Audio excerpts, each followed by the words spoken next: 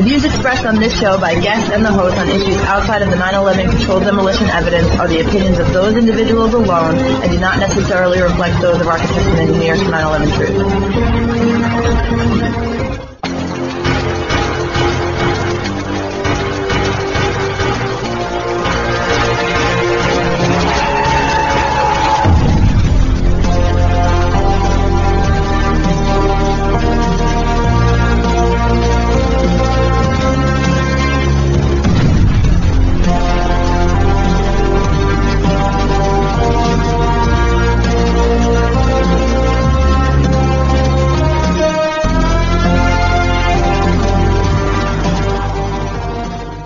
Welcome to 9/11 Freefall. I'm the host, Andy Steele. Today we're joined by Dr. Peter Janney. He is a writer, psychologist, and lecturer.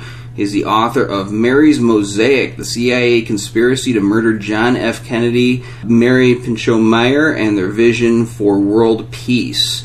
He is also the latest signatory to AE 9/11 Truth's petition calling for a new investigation into the destruction of all three World Trade Center towers on September 11th. We're going to be focusing on that today.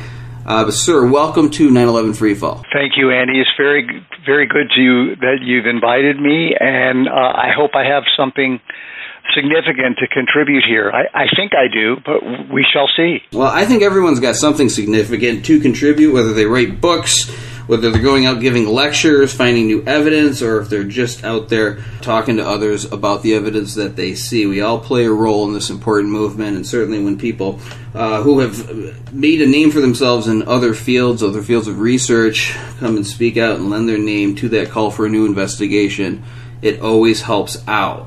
I want to begin with this question. Your father was a high-level CIA official. He began working there pretty much around the same time the agency was created as well. And this is what Wikipedia says. It says, your family socialized with a lot of Washington, D.C.'s social and political elite, end quote. I want to know how, if at all, that background, how has that influenced your interest in the topics you've researched and the avenues that you've gone down in that research? Well, I guess the simplest way for me to say it is I do think of myself as a truth seeker.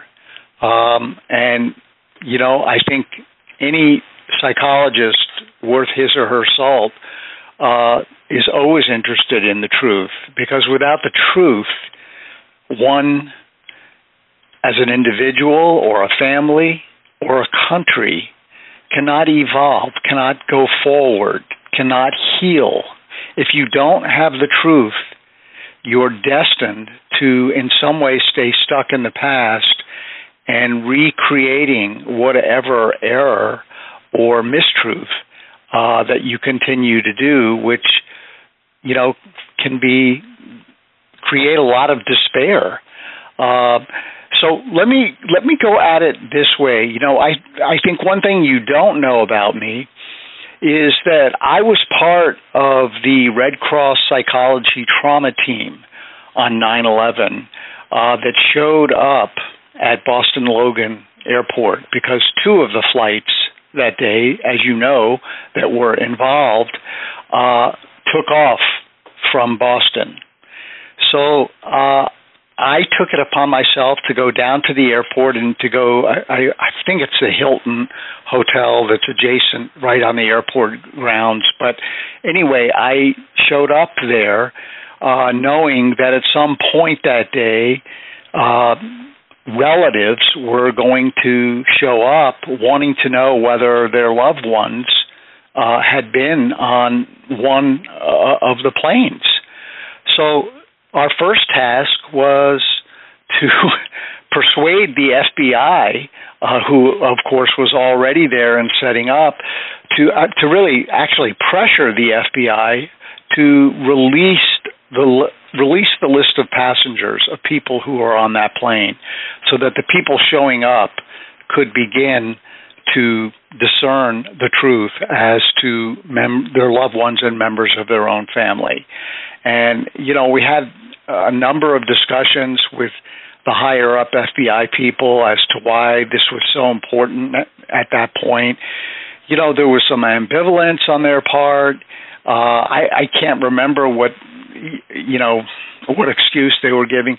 But however, as people began to come in, I think we were good at making our point.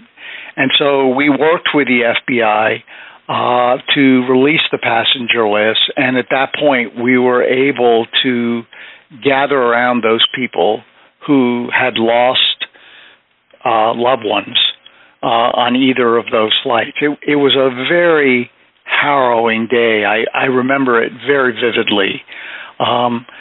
And I also remember, just the moment of my decision after saying, oh my God, what can I do as a citizen?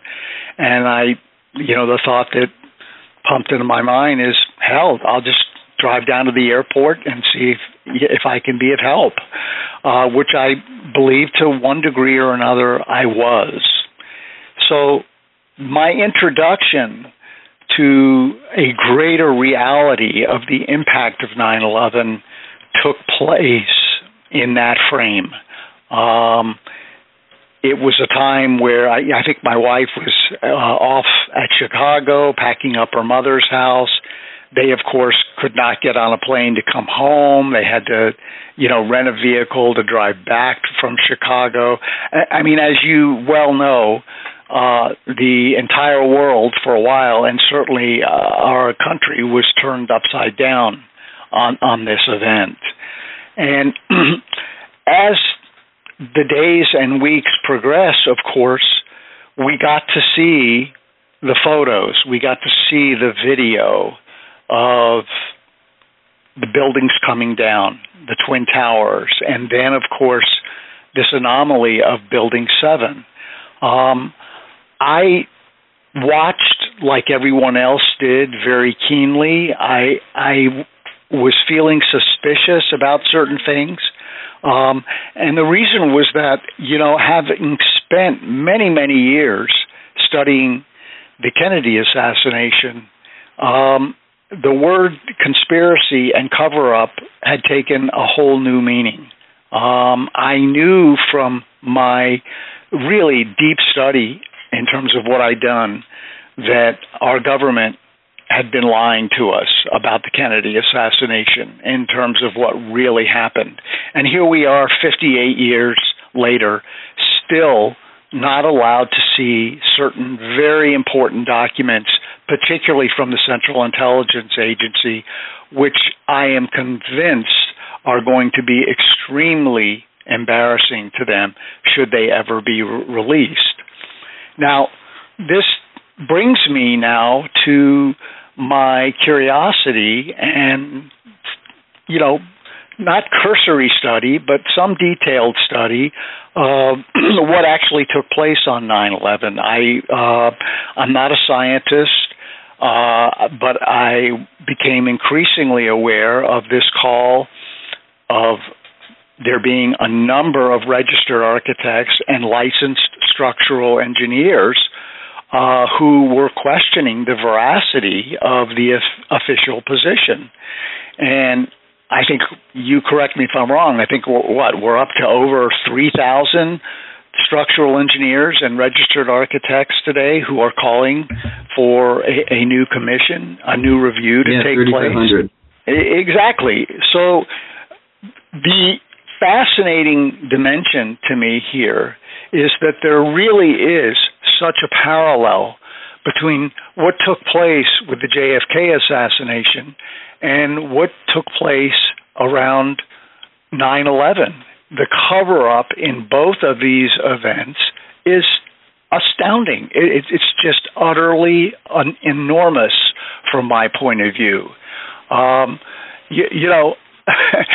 It's like the World Trade Commission, the 9/11 Commission report is the new Warren report. It couldn't be simpler. The magic bullet theory, that emerged from the Warren Commission report is now, encased around the jets crashes and the resulting fires brought down the Twin Towers. But there wasn't any crash for Building 7. There was these fires, but there's no fire up before 9/11 that were ever hot enough to collapse a steel-structured building.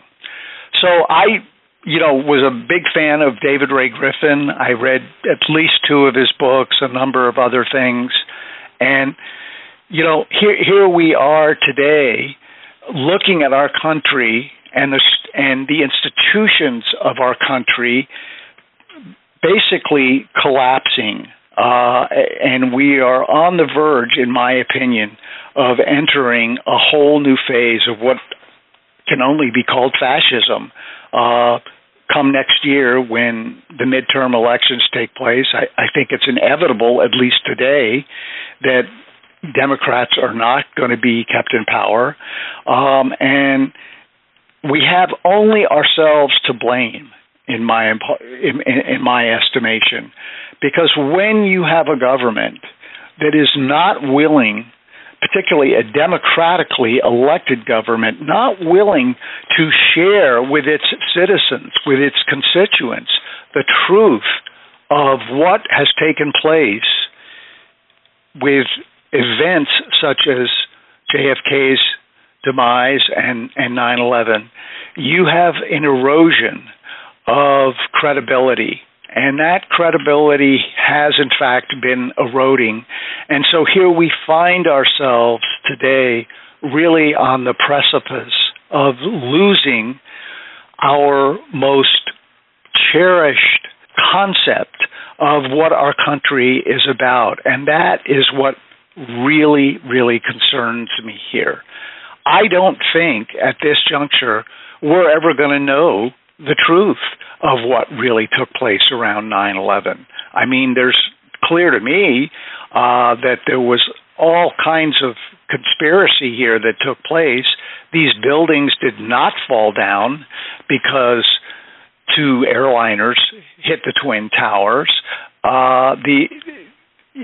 Anyone can look at the video and see, like many engineers and architects have told us, this is controlled demolition. It has all the signature of that.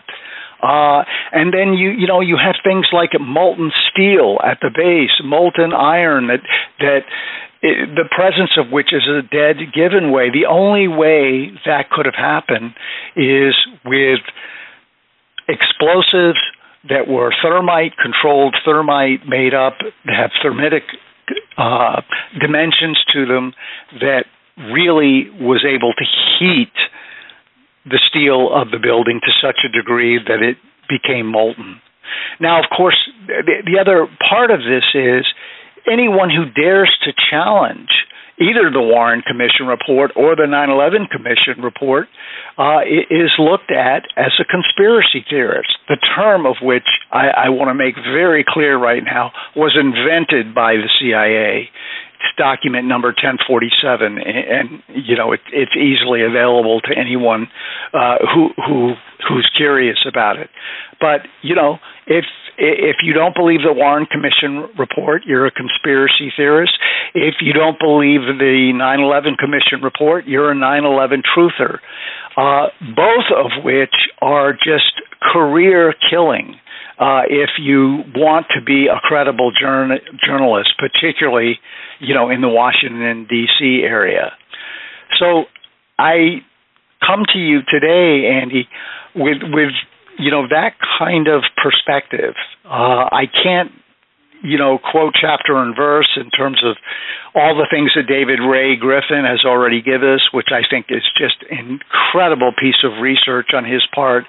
But the larger picture here, if what is taking place around this phenomenon, I think every American citizen should be deeply disturbed about. Absolutely. I think a lot of us have been disturbed for a long time. Some of us have found ways around it because life does have to go on. You continue your work, but you've got to deal with the cognitive dissonance that we are embroiled in right now.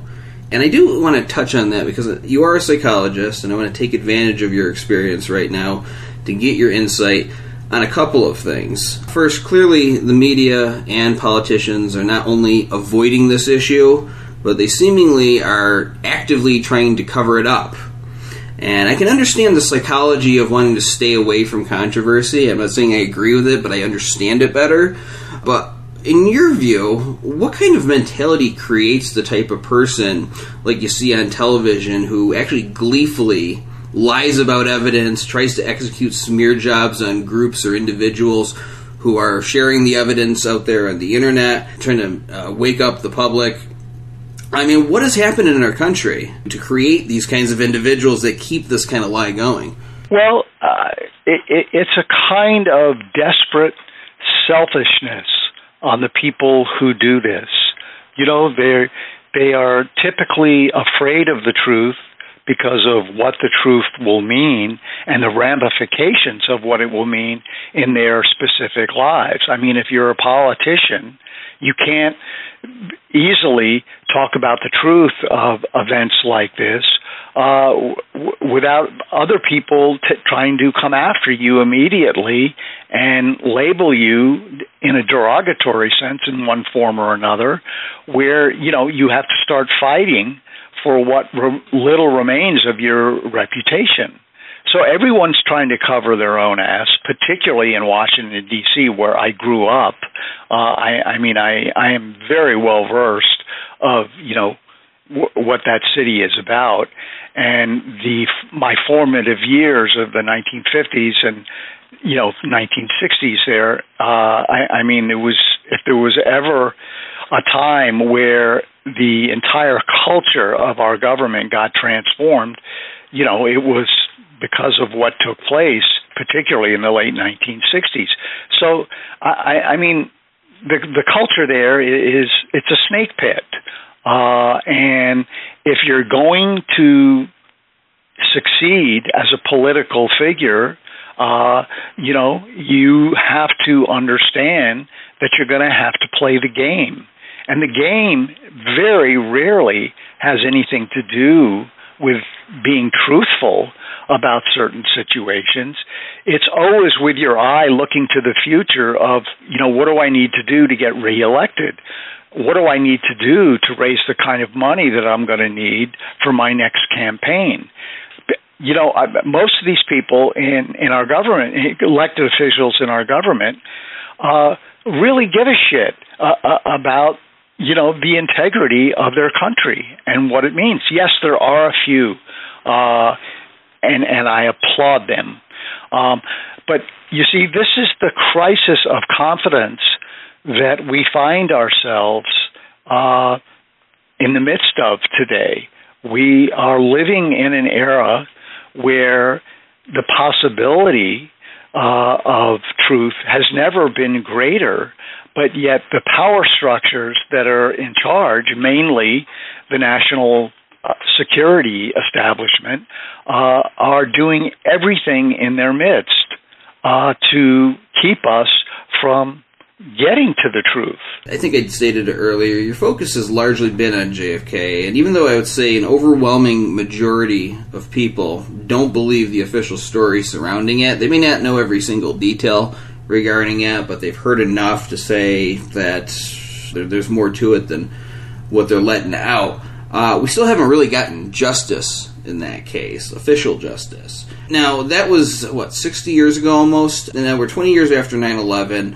Obviously, you found JFK important enough to keep pursuing after so many years. Explain, how does that reasoning apply to September 11th? Why is it important to keep on hammering this even as decades pass? It's important for us to know who is controlling what. You know, I see all the elements of a major conspiracy around 9/11. This event did not happen by accident.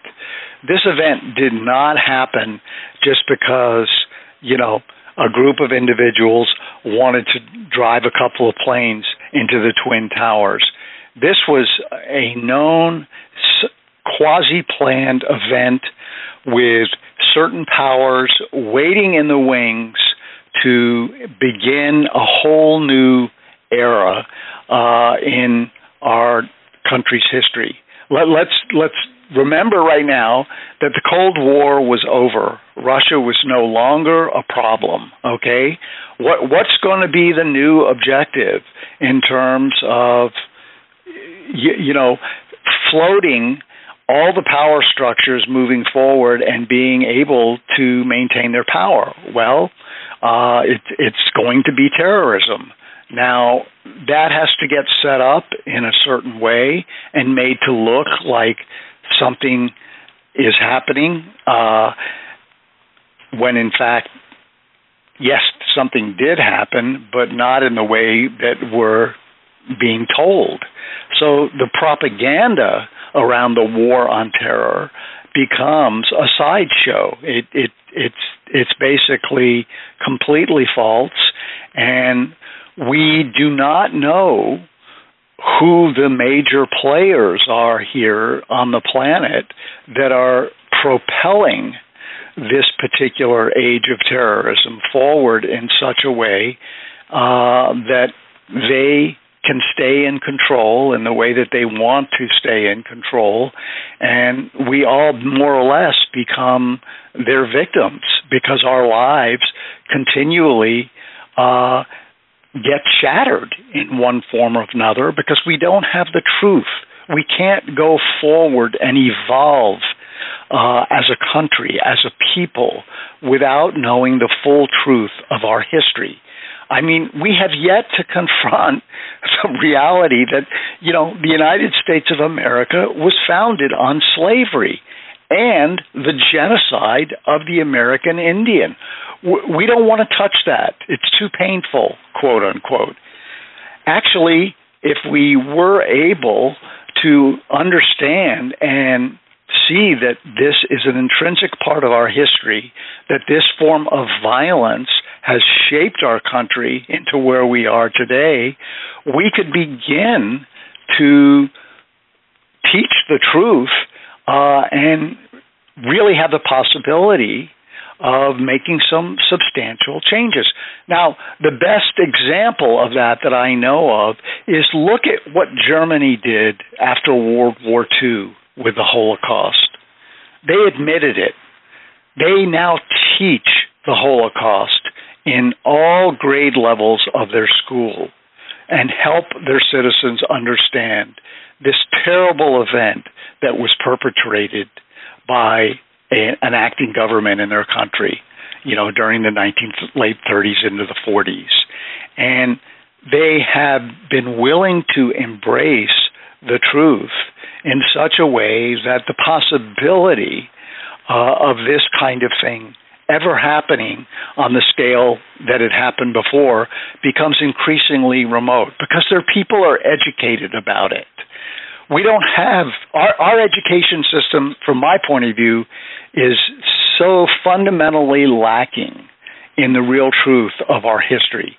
And until we correct that, it's the blind leading the blind. I think what you're stating here, just not even on any specific incident that's happened in history, but just overall, it's always important to try to find the truth about something that happened in the past, because what happens in the past and learning the truth about it can influence the future. Sometimes justice can take 100 years. Hopefully that doesn't happen in our case.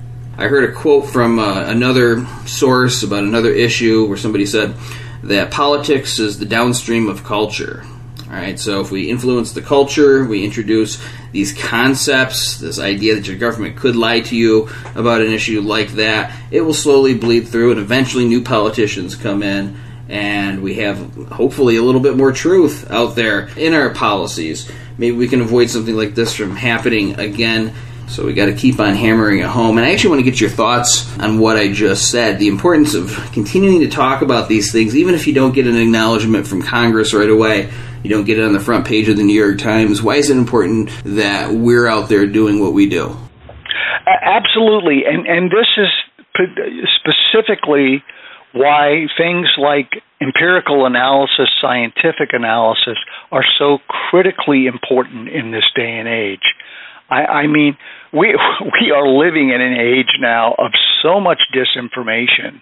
You know, of course people are upset and dumbfounded. They don't know what to believe because, you know, they have never been taught critical thinking skills. There are very few high school curriculums now that have civics as part of their curriculum to understand how our government actually works. And so you look at what's taking place today on a cultural level where, you know, particularly this segment of the white population is just so fundamentally threatened because there is the rise of multiplicity of, you know, integrated segments of our population coming together. And we should be celebrating that, not be afraid of it. We should really, you know, be embracing a level of democratic process that gives everyone a sense of opportunity, that creates a healthcare system that actually works and takes care of people. I mean, our healthcare system alone it's a travesty, and we should be embarrassed by what we have compared to other, you know, industrialized nations, you know, on this planet. You know, we're living at a moment, Andrew, where we're watching things collapse. And when things like these kinds of institutional structures start to collapse, our government becomes more authoritarian. And we are watching that take place in terms of the events today. There are a couple of bright spots that I see. I mean, finally, we got around to exonerating the people that we thought, for instance, had killed Malcolm X in the late 1960s. But, you know, largely the greater part of their lives were spent in prison.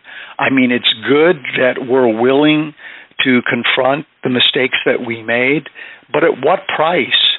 And how many more instances do we need to see of things like FBI corruption that have put so many innocent people in incarceration and, in a sense, robbed them of the best part of their life in terms of years?